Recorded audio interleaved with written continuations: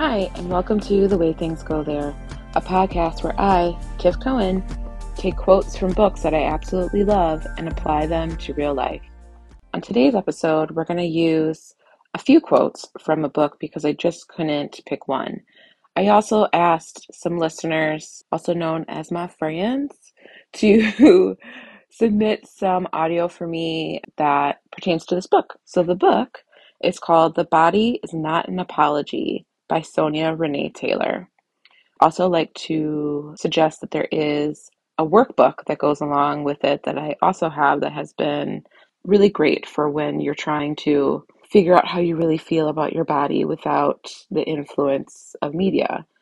She also talks about how the media's influence has determined how you feel about your body. So let's see what we have here. The first one that we're going to use is being different is difficult in a world that tells us there is a normal. Next one. When we don't see ourselves reflected in the world around us, we make judgments about that absence. Next one. Default bodies establish a social hierarchy and distribute power and resources and is a global phenomenon. Next one. We acknowledge how the things we were teased about or shamed for became part of how we saw ourselves later in life. Those early incidents became the yarn tethering our adult selves to our childhood histories of shame and isolation. We no longer must be bound by crappy stories. Humans made them up. You are human. Make a better story. And lastly, messages we received about the validity or invalidity of our own bodies did not occur in a vacuum. We were simultaneously receiving and spreading those messages. Dismantling oppression and our role in it demands that we explore where we have been complicit in the system of body terrorism while employing the same compassion we needed to explore our complicity in our internalized body shape. So you may have caught that term body terrorism in one of those excerpts from the book. And it may seem excessive, but as someone who was terrorized a good chunk of her life because of the body that I exist in, I think it's a correct term.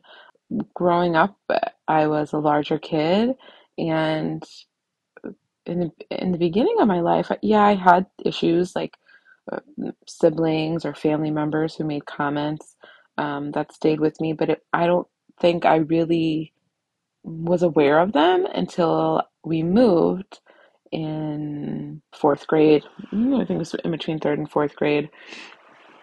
And then I didn't have this rapport with the group of kids that I went to school with or the kids in the neighborhood. And so all they saw was this fat girl, right? It didn't matter what my interests were, if I was funny, if I was smart, or, if I was fun to be around. All they saw was fat kid. She has no value here. And I grew up in the 80s. And in the 80s, in the media, who was fat? Ursula. Ursula's fat. She's the villain. You didn't see people existing in larger bodies that were the good guy, that were the friend, that were worthy of main character status, right?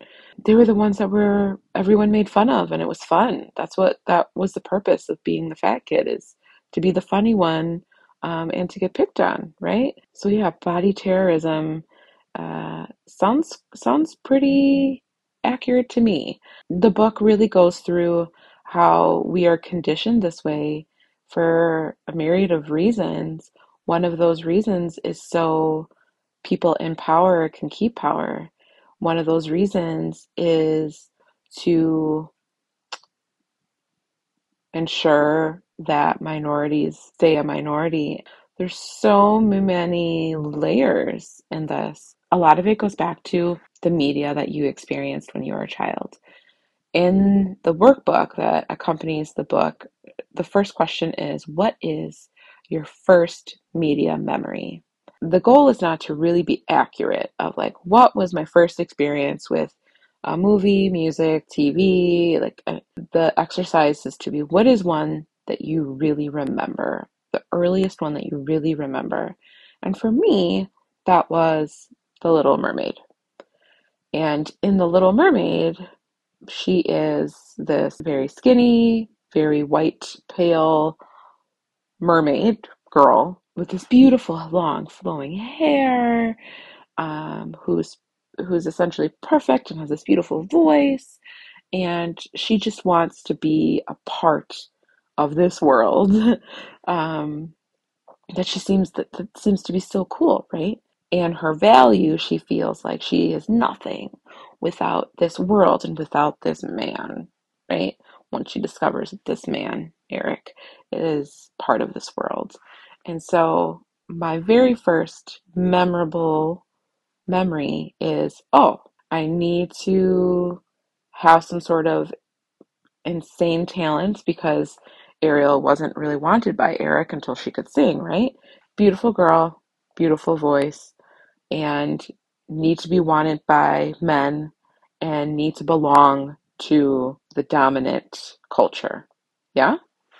That was my first memorable memory. So I asked some people to submit some audio clips about their first media memory.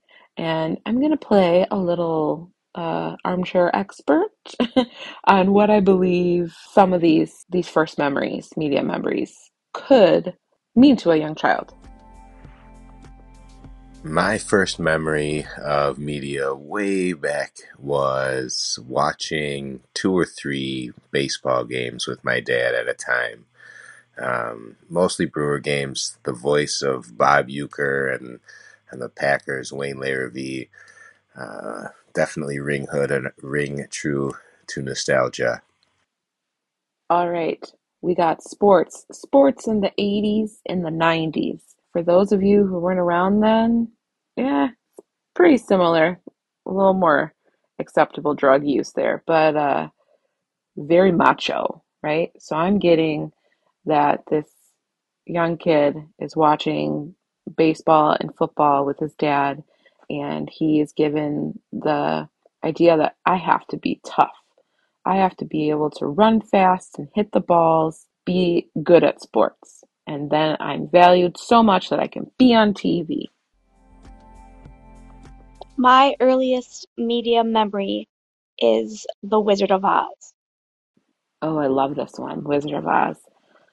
There's so much going on there, right? You have this helpless girl who finds these, obviously they're not, human, but they're obviously male figures who are going to deliver her to another man who is going to solve all of her problems, right? We have what's her name? Glinda, the good witch. She's there, right?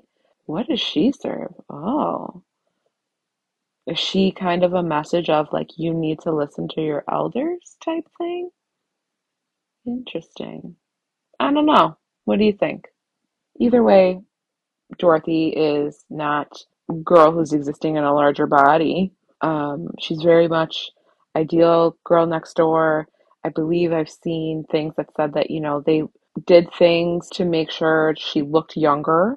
They You want to be able to keep that youthful appearance. That's what's acceptable to be valid and worthy. The very first memory I have of ever like owning a piece of media was Home Alone. And I remember Family Sucks out of that. And I thought that was hilarious. And I repeated Family Sucks. And my parents had to yell at me for that. Oh, yes, Home Alone. For those of you who don't know, Home Alone is on repeat in my home all the time. All the time. My 1-year-old loves it. Probably not the best parenting move, but it is what it is. I think as uh, a young boy watching Home Alone, you get the idea that, you are expected to be a little shithead to use the phrase, I guess. And it's okay. You're just being a boy. Boys will be boys. I do think that they did an interesting job of choosing Kevin, the main character's older brother. Buzz is not, he exists in a larger body. I would say he is borderline what is acceptable for Hollywood of larger body. And he was seen as like the cool kid. I like it. I do. But there's not any main character energy for any larger bodied women for sure in that movie. I think the only larger bodied woman in that movie was Aunt Leslie, and she's kind of like being pushed around by Uncle Frank. But you got John Candy, larger body guy. He's a funny guy though, right? If you exist in that larger body, you must be funny for people to accept you. Yeah, that's interesting. It was my first time in a movie theater with my mom and dad and my brothers, and we went to the movie called Birdcage by Robin Williams, or with Robin Williams. And I don't remember it because of the content of the movie, but I remember it because of my parents' reaction after we left the movie theater, like it was inappropriate or something. I think that Birdcage has a great opportunity to set a great example for someone at a young age. Yeah, a lot of the subject matter probably isn't appropriate, but I think at, 9, 10, 11, you probably are clueless to what that subject matter really is.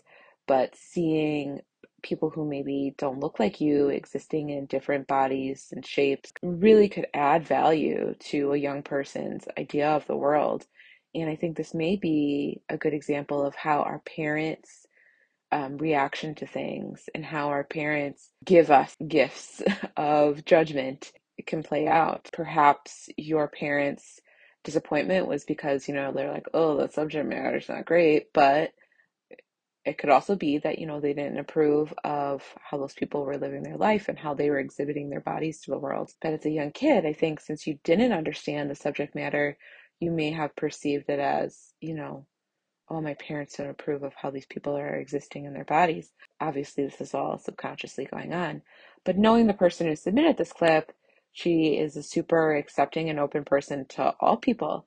So maybe in this situation, her parents' reaction really kind of gave her the opposite feel of like, oh, my parents don't like this, so maybe it's cool. Yeah, yeah, interesting. So there used to be a music show. I think it's on every Tuesdays or Friday night. It's called Pepsi Top 10, where they show weekly top 10 of the popular songs.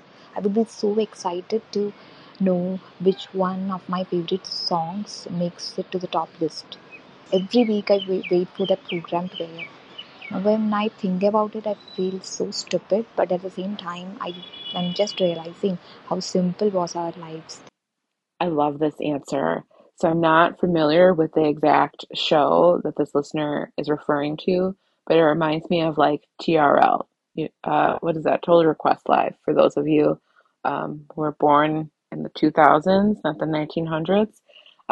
So it's a listing of all the top songs. Maybe they're requested, maybe it's by the charts, whatever.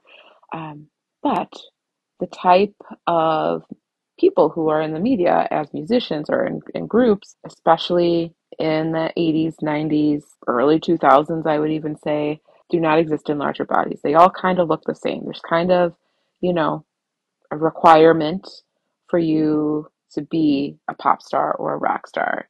Your body needs to look a certain way.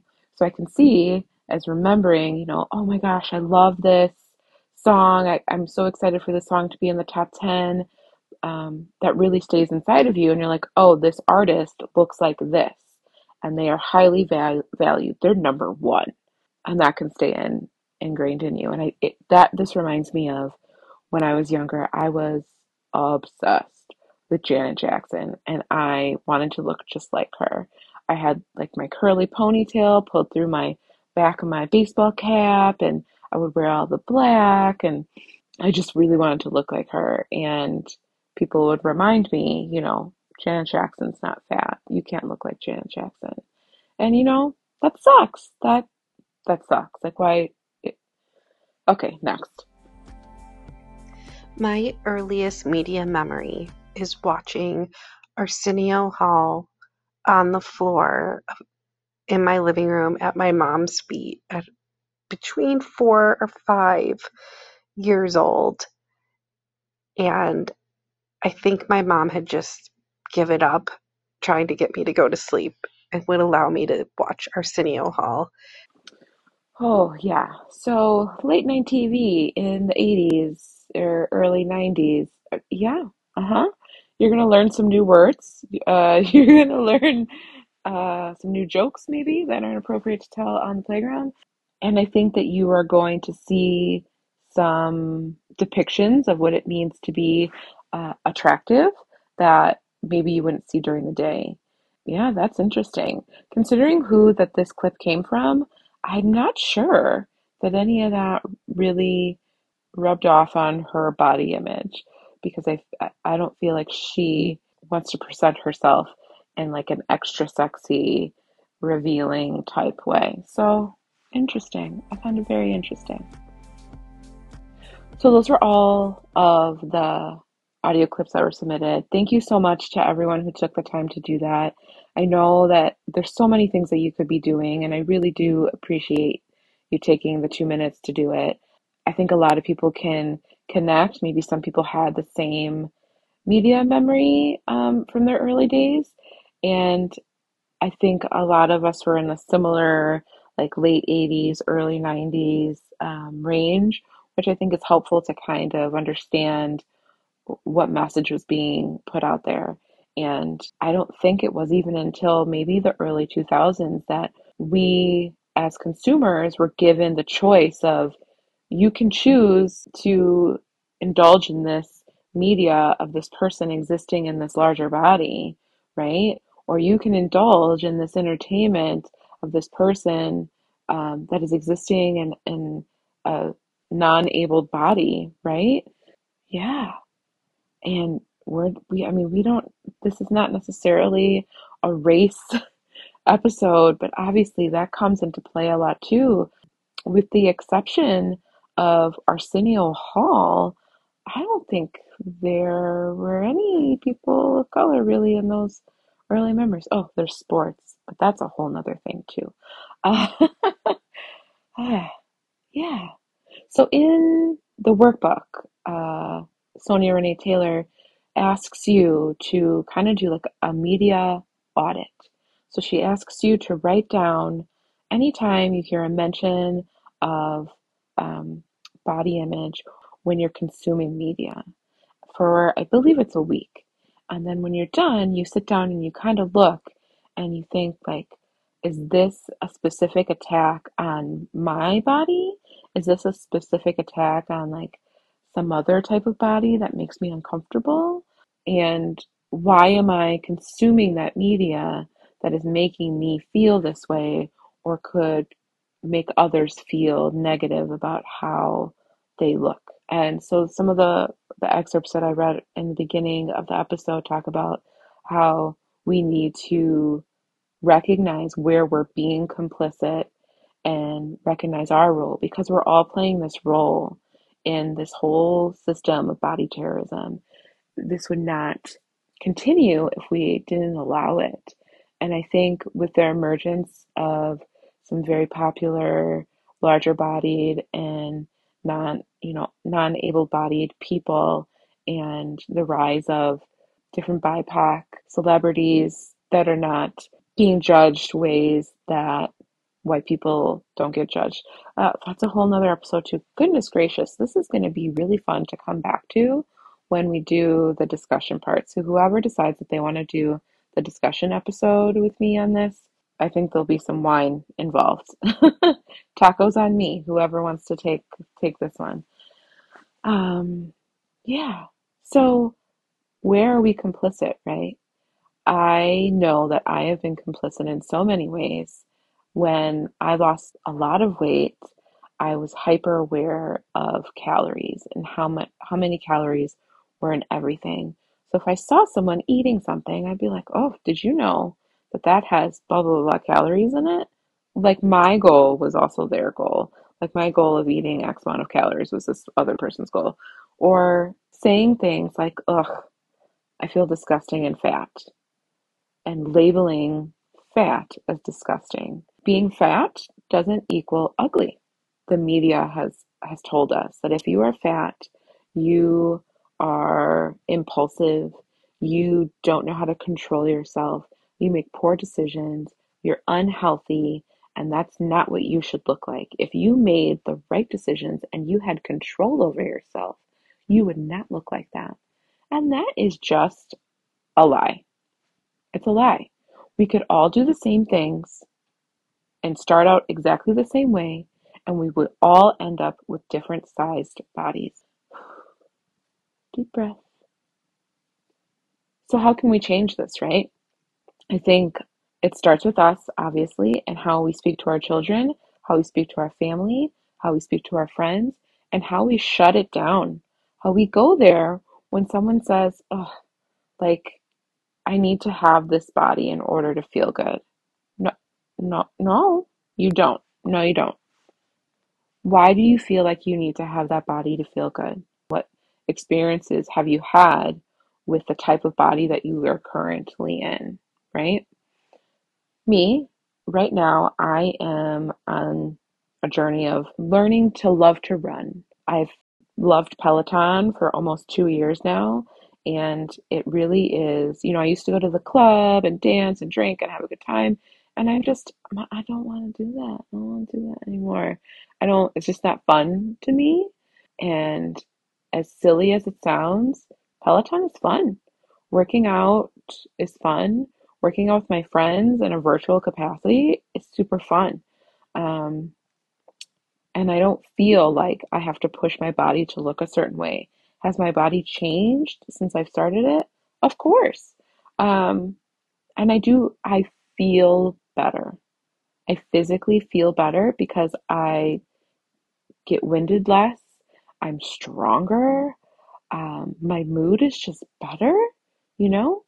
And I would be completely lying if I said, I don't care how I look. I feel great. I still care about how I look. And part of why I even picked up this book, The Body is Not an Apology, is because I need to understand why I feel like I need to apologize for my body looking the way it does. Because I have had 3 children, and that's going to change my body. And even if I hadn't had 3 children, life changes your body. Different things change your body. Your body is not going to stay exactly the same throughout your life. And of course, there's going to be the exceptions where some people, their body stays the same for the majority of their life. But, that's them. Good for you. But also good for me and good for them and good for Susie and Bobby and whoever else, right? Yeah. And so I found it difficult to call out my friends when they're hating on their bodies. I do it. I do it, I want to say 40% of the time. And sometimes I just let people feel their feelings because I think sometimes I can come on very strong, and I'm really trying to figure out the sweet spot of being like, hey, I care about you. That's why I'm telling you to stop thinking that you are unworthy or unattractive existing in the body that you exist in.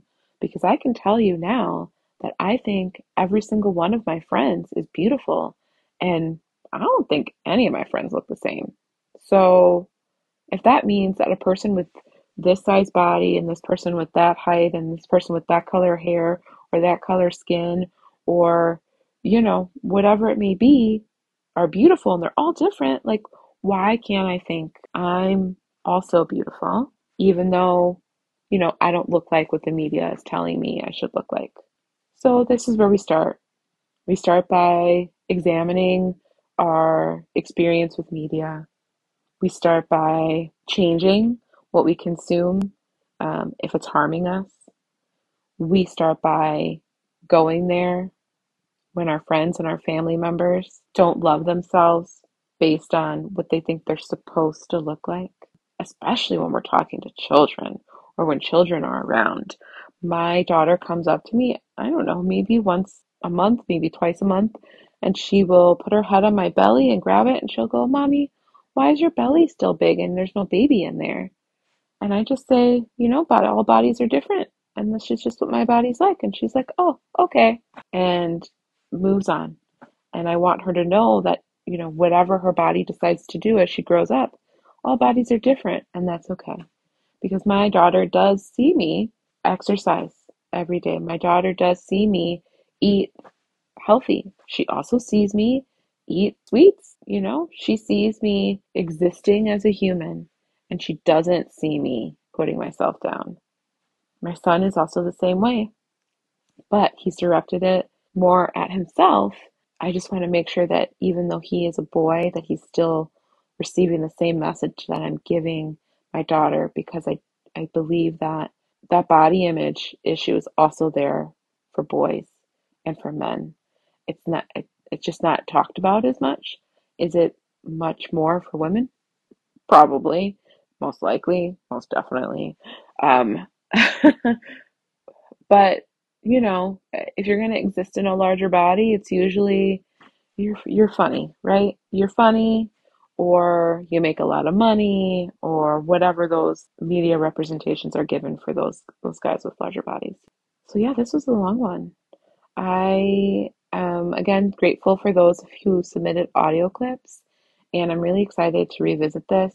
And the next episode will be the first of the discussion episodes. So if you don't know what that is, what I'm going to do is I am going to take an episode that has already been published and sit down and have a discussion with a listener about what they think about the quote from the book and what I have to say about it. If you are interested in having one of those discussions and being on one of the episodes, please send me an email, tiff, T-I-F, at tiffcohen, tiffcohen.com. And we'll see what we can do. Again, the book is called The Body is Not an Apology by Sonya Renee Taylor. Grab the workbook too. Thanks again, and have hope.